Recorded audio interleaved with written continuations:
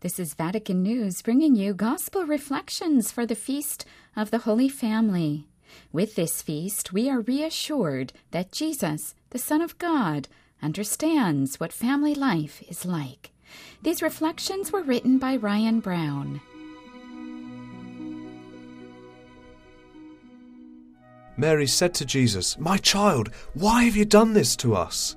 See how worried your father and I have been looking for you."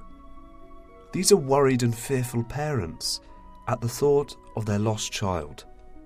This is a scene that is all too familiar to us. Mary and Joseph were no different in this regard.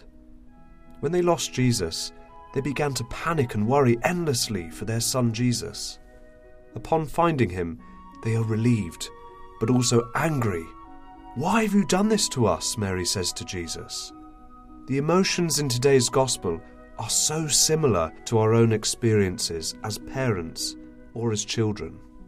The Gospel on today's Feast of the Holy Family presents us with a glimpse into the family life of Jesus.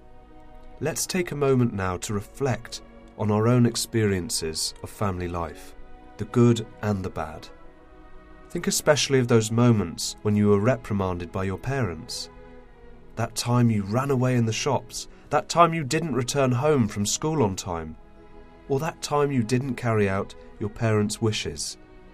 The comparisons between today's Gospel and our own lives are incredible. Why is this the case? Surely, God the Father desired the perfect family for his Son. It's because God desired to dwell in our human realities, not in a lofty perfection. Having celebrated the solemnity of Christmas yesterday, we're now faced with the reality of Jesus' human experience. He dwelt in the same institution that we all experience, the family.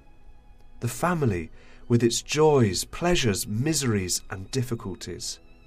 The family is a complex institution, an institution which the world depends on for its survival. No family situation is perfect.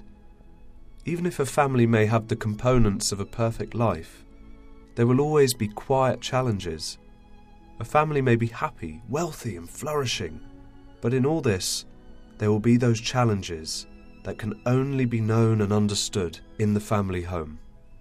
The Holy Family, which we venerate today, is not perfect because they did not have challenges.